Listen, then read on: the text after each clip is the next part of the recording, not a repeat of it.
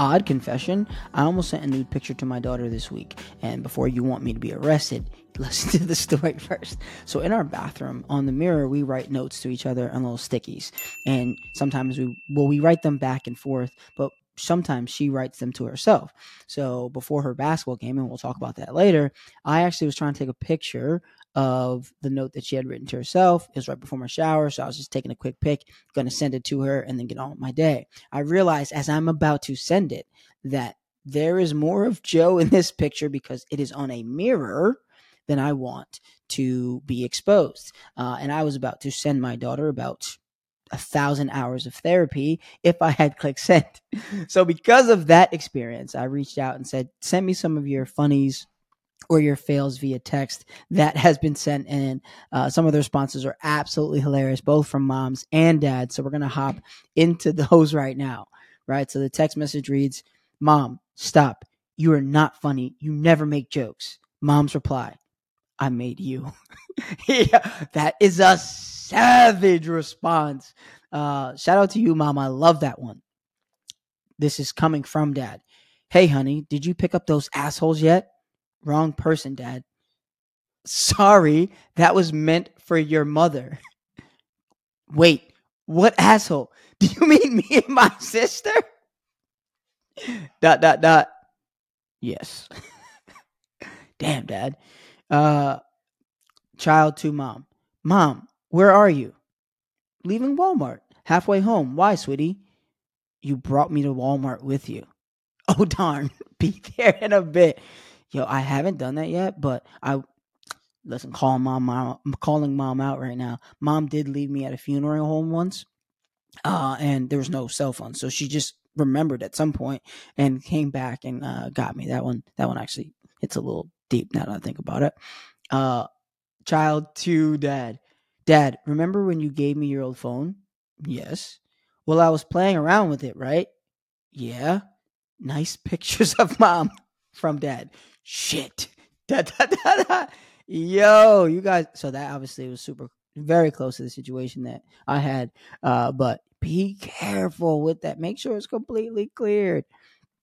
See what we got. From child. Hey, mom, I've decided I'm coming out. Oh, Michael, Dad and I always knew you were gay, but I'm a tad shocked you texted me. I love you no matter what. No, Mom, I'm not gay. I sent my text before I could finish. I'm coming out to see you and Dad in May. And Mom replies, LOL, we love you no matter what type of coming out you do. Yo, can you imagine your family thinking that you were gay? And I mean, obviously it'd be great that they're so loving, but that they haven't brought that up, or I mean, I don't even know how you would address that, but that is actually hilarious. And the last one, hey honey, how's your day? Good. I'm having the best weed of my life. Dad replies, oh, me too. Where did you get yours from? No. I meant weak. Wait, what, Dad? Let's not tell mom about this conversation. Yo, so imagine coming out to your kid about your weed experience via text, but also apparently mom doesn't know what's going on. Just wanted to share some of those funnies and those fails via text. I know I'm going to have some in the future, but glad that I avoided that little picture fiasco. But let's get into the podcast. So welcome to the Wake Up Warrior podcast. I'm still your guy, Joe. The Wake Up Warrior podcast is a place for parents to learn, grow, maybe think a little bit differently. If you're enjoying on YouTube, make sure to subscribe, please. If you're listening on one of the other podcast platforms, then make sure that you leave a review, especially those 5-star ones. If you don't think it's 5-star yet, that's okay. Wait till the end of this episode. Hopefully you will. And if you still don't, please just give me another chance. Biggie, give me one more chance for a 5-star review. Also, if you are listening and you hear this sound, that usually means that on the video version on YouTube that I've put something on the screen, either myself making a correction after the fact or showing you something that I'm currently talking about. Sometimes I mention it, but if you hear that ding sound, then you know that something is on the screen. And if it's important to you, make sure you go and check it out.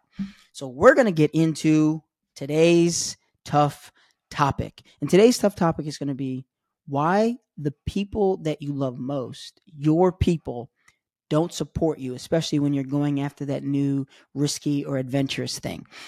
So I've kind of broken this down into 4 main reasons, and we'll really talk at the end about how or why that's even important in general. So, what are the 4 reasons that I feel that the people that we love, our people, don't support us? So, the first and the easiest, but also sometimes the hardest, some people are just haters. It's not that they don't support you, they don't support anyone. They just hate on anything. And that's just a version of a person. Separating ourselves from those people is usually pretty good no matter what the circumstance. The second is what I like to call separation anxiety. So they start to see you chase your dreams and your passions, and then feels a little uncomfortable because you are starting to go a little bit further than they are, and they have that reflection of themselves staying in the same place, and separating or creating that gap between you and them. The third, and this one, it feels like love, but it also is shitty, still the same, is they did go after their passion or their thing and they failed. And so now they're putting their experience with their thing onto you. And so it's not necessarily that they don't support you, but they might not want you to feel the same way that they did, right? So they're trying to quote unquote protect you from that vast world out there when you don't want protection. You just want an ear sometimes, or just feeling the support of the people that you love. Or, we have that feeling that when they don't support us, it's like they don't believe in us, but really that one is a lack of belief in their self being projected onto you. And then the last one, and the one that I feel like is not talked about enough, is think about what happens when you go off on this risky adventure. For you to level up in anything, you're going to have to change. That means your time management is going to have to change. It means that the people around you is going to change. It means that you as a person are going to have to learn more, grow more, and on the other side of that thing, when you get there, and I believe that you're going to get there, on the other side of that thing, you are a different person. And so the people in your life may not show as much support because they love who you are right now in their life. And all this change that's going to occur, what if they don't fit on the other side? Right? Because that's going to happen. You're going to lose people, especially when you expand and grow. Some people are going to grow with you, and some are going to have to be left behind. And that's an unfortunate fact, but it is a fact. And so they're actually afraid of just losing the person that they love. Even if they know that you may, for you, be a better person, they're just really concerned about your place in their life. One thing that I want to mention about all of these is it has to deal with the other person's belief system, not with yours. And so whether it's someone that's close to us or someone else, their belief and support doesn't have anything to do with what's actually going on. It's their viewpoint of your situation, which does not matter because what you eat don't make them shit. Right? So what you're putting into it, you're there every day, every second, you're going through it. So find that self-belief. And if you get, lean into the people who do believe you and support you, and you know what? Figure out where they fit in these 4 if they don't, and let them live. And they may have to live from a distance because you are trying to build and cultivate something new for you. So these are the reasons why people don't support us. But at the end of the day, it does not matter if you keep that belief that sent you on that mission, on that journey anyway. Now, it is a tough one because it's something that we all have to deal with. But we're going to move on now to the thing that I've been using that has been super helpful to me. And this week it's Element. Now, I will say horrendous marketing. Element is an electrolyte supplement that I use. I say horrible marketing because it's spelled LMNT and pronounced element, which is actually really dope. But people, I started off like, oh, it's LMNT. Like, no, bro, it's Element. No, don't tell me what I know. Anyway, really great product. The reason I love this electrolyte product in comparison to others, a lot of them have sodium, a lot of them have potassium, a lot of them have magnesium. It's around the same price point. I've seen ways to get it a little bit less expensive. And if you want to get it, if you get it and you start to like it, reach out to me, Wake Up Warrior Podcast. I have a little trick that helps you get some boxes for free. But the reason I like this one specifically is that there's 1,000 milligrams of sodium. Now, there's a whole bunch of people who just checked out from the podcast because they have demonized salt, and salt is the enemy. Well, in reality, salt is really important. It's involved in most of our contractions. So like contractions is like when we tighten muscles, so when we pick things up, when we move things, it's sodium's being involved. And so it's very useful, but it's also something that we lose, and it's not something that we naturally gain or build in our bodies. We have to add it in ways of nutrition. So I love the Element because it does have a lot of sodium. So if you're an endurance athlete, but also if you live in warmer climates like Florida, where you're naturally just going to sweat a little bit more, just based on the region that you're in, it is quick, it's easy, it is very tasty. I will say though, I love the flavors, right? So these ones are watermelon salt, one of my favorites. I love the citrus salt. It's essentially just a lime flavor. I actually mix all of them with my protein, my vanilla protein, but this one actually tastes really good with the vanilla protein, almost like a Fruity Pebbles. And then the mango chili, also really good. Personally, I'm not big into the chocolate varieties, but I must say that I don't like much chocolate anything. So it's not my cup of tea, but Element as a whole, their flavors are solid. I think the composition of electrolytes is really great. And if you check their website, the link will be in the description here. You'll also be able to look at the science behind why they chose that much sodium. One of those things that's demonized in the fitness industry because it was very easy to, like, oh, just cut this out. And for people who are inactive, I would say adding sodium is not super helpful. But for those of us who are up, moving and grooving, even, moving the kids around to the next thing, super important to have. So one or two of those, depending on your activity level a day, I think could be really helpful moving forward. Now, obviously, that is going to help with wellness, but this week's wellness tip is just a little bit different, right? This week's wellness tip actually deals with your daily routine. And we're going to talk about facing the fear first, right? Something in the routine that I've been doing that I've seen has been really helpful to me. So let me ask you this easy question. Would you rather push a boulder up a hill or push the boulder down the hill? Most people are going to say, I'd rather push the boulder down the hill because we all intuitively know at some point we're probably chasing the boulder down. Now, when we're setting up our day, though, we typically, I don't know if this is you, but it has been me in the past, we're typically putting that boulder, we're putting the things that we fear or anxious about later in the day. And so that becomes an uphill battle to that moment, as opposed to facing that fear first, getting through it, and end up pushing it down. So let's just say it's a sales call. I'm nervous about this sales call, and it really has a lot to do with my business, and I end up putting it later in the day, right? If I attack it first, if I make it the first thing of the day, what happens, right? The first thing that happens is I'm probably more alert, right? So then I'm also probably a little bit more efficient on the call as it is.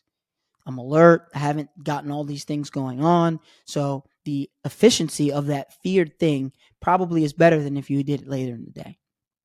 Second, after it's done, everything else is downhill. Everything else feels like a breeze, right? And then third, and I think probably one of the more important things here is when we put it later in the day, because it is the feared or anxious thing, everything else we do before it has remnants of that because we're thinking about it. Oh, it has to be done. So if we do it first, not only is everything else feeling down the hill, we can be more present with those things that we're doing. So the wellness tip of this week is over the next couple of weeks, when you're managing your daily routine and schedule, put the things you fear first, face the fear first, and see the enjoyment that you have for the rest of the day, but also going into the week, that compounding over the week. If you do it, please come back in the comments or reach out to me personally and let me know how it's affected your overall productivity, efficiency, things like that. I've seen personally, it's one of the things that makes life a little bit easier for me. Again, because you're pushing that boulder down the hill. This week's win of the week. Now, I'm going to be honest with you. This person is going to show up as one of the winners or one of the wins of the week, probably pretty constantly in different ways. It is none other than my favorite human in the entire world, Ava Joy. That's my daughter. And this week she had her first basketball game ever. She's playing middle school sports, so she's playing for her school team. She had to try out. She made the team. She's in 6th grade. The team is 6th to 8th grade, and she is starting. She knows she's starting. The reason that she has the win of the week or is the winner of the week is because of the fact that she was pretty afraid. She was pretty afraid. She was pretty afraid going into the game. And we've talked about it here on the podcast before. You really can't truly have courage without fear. But that fear of the unknown, I mean, she's played basketball obviously a little bit, but she didn't really pick the game up until this summer. She is athletic, and she's been super focused on learning the fundamentals of the game. And she goes out. She has a decent game. Now, I'll say it here, just like I said it to her. It wasn't the greatest basketball game, but for the amount of, not even skill, but the amount of experience that she has with the game, it was a really solid game. And although she says that she was afraid, you didn't see it from her on the court. She didn't shy away. She may have been nervous while doing those things, but she faced that fear, overcame it, and put together a solid game. I was super proud of her for even stepping on the court. Because honestly, I let fear overcome me a ton as a kid. I like just so much. And I would check out or not do things and, come up with some excuse to do it. And she faces it. And so she's the winner of the week, not because it was just the first game, but how she approaches that and almost anything in life. She's willing to try even in the face of uncertainty. And I think that's a lesson that so many of us can take. So the win and the winner of the week is facing adversity or facing the uncertain, and goes to Ava Joy, my favorite human in the world. Before we get out of here, let's talk about the Morning Minute. And today's Morning Minute is going to be about the loggers. We have Paul and Joe, who are both wood choppers. They cut logs into firewood, and at the end of each day, whoever has cut the most firewood actually ends up getting paid just a little bit more. Now, over the last few weeks, Joe has constantly had a little bit more than Paul. Paul's pissed because Paul feels, I know I'm working more than Joe. Joe's slacking off. I feel it. I feel like I'm constantly working. I'm constantly grooving. I don't know how he's just a lucky dude, I guess. He's just been lucky the last couple of weeks. So Paul says, you know what? I'm going to challenge Joe to a little log off tomorrow. And says, Joe, whoever chops the most firewood tomorrow, they're going to take all the money for the day. Now, Joe's not afraid of competition at all. He loves to compete. So he said, yeah, I'm down. Let's do it. So 8 a.m., they both start. They're going, hacking at it. They're going after it. And after about an hour, Paul hears Joe's axe stop. And he's thinking, okay, great time to capitalize. Paul keeps going at it, hacking. After about 15, 20 minutes, he hears Joe start up again. So Paul has this great idea. I'm just going to pace with him. And they're chopping together almost in unison. Paul's getting tired. But then again, about an hour later, he hears Joe's axe stop. He was about to stop and take a little break, but he's like, no, again, I'm going to get a little ahead. And so about, again, 15, 20 minutes. And then he hears Joe start back up. And he's chopping. And this goes on all day. So they get to the counter. Paul's got his chest up. He's ready to go. He knows he's been going at it all day. And we know who won this. Joe. Now, Paul is pissed. There is no way, because I've been chopping all day. I didn't take any breaks. Every single hour, Joe was taking these 15, 20-minute breaks. Essentially feels like he's being lazy or had to cheat. And he says, yo, I know you cheated. I've heard you all day taking these breaks, and I've been at it. Joe looks at him a little confused because he knows that every hour after he finished an entire log, he wasn't taking a break and just chilling. He was actually sharpening his axe. And when Paul realizes this, dumbfounded, takes a sigh of relief, hands over his cash, and takes off. Now, this story hits me because me personally, I am really locked in for an hour to an hour and a half. So 60 to 90 minutes, I can really focus. And then I need at least 20 minutes. So that's why, it's almost exactly the same, right? That's why the story hit me, because I need at least 20 minutes to refresh. Usually I take a walk. Sometimes I'll read. That's when I eat, right? Like the scheduled breaks. And what Paul realized, and also I realized, is that it's not just taking a break, but what you do in that break that matters, right? Usually it's something that's personally fulfilling for me. It's a walk for me. It's reading. It's, eating something that's nourishing, right? I'm not just sitting down watching TV. There's something going on that is sharpening the axe for when I get back to work. And so 2 things that we need to take into the rest of the week is this. First, who is competition right now for us in our heads? Who do we view as competition that we probably, if we took the time to reframe that thought and that viewpoint, we could probably turn into someone who could give us some valuable information? And then 2, where are the opportunities to sharpen the axe for you? Not just taking a break. And don't get me wrong, a nice 20-minute break can help you refocus. But in that break, or along with some of those breaks, where can we sharpen the axe so that we can get back and have a little bit more productivity? Because it's not just the work, but the efficiency of the work. Something to think about for the rest of the week. Hope you enjoyed the podcast. Again, leave that review and share it with a friend if you can. Take care and be well.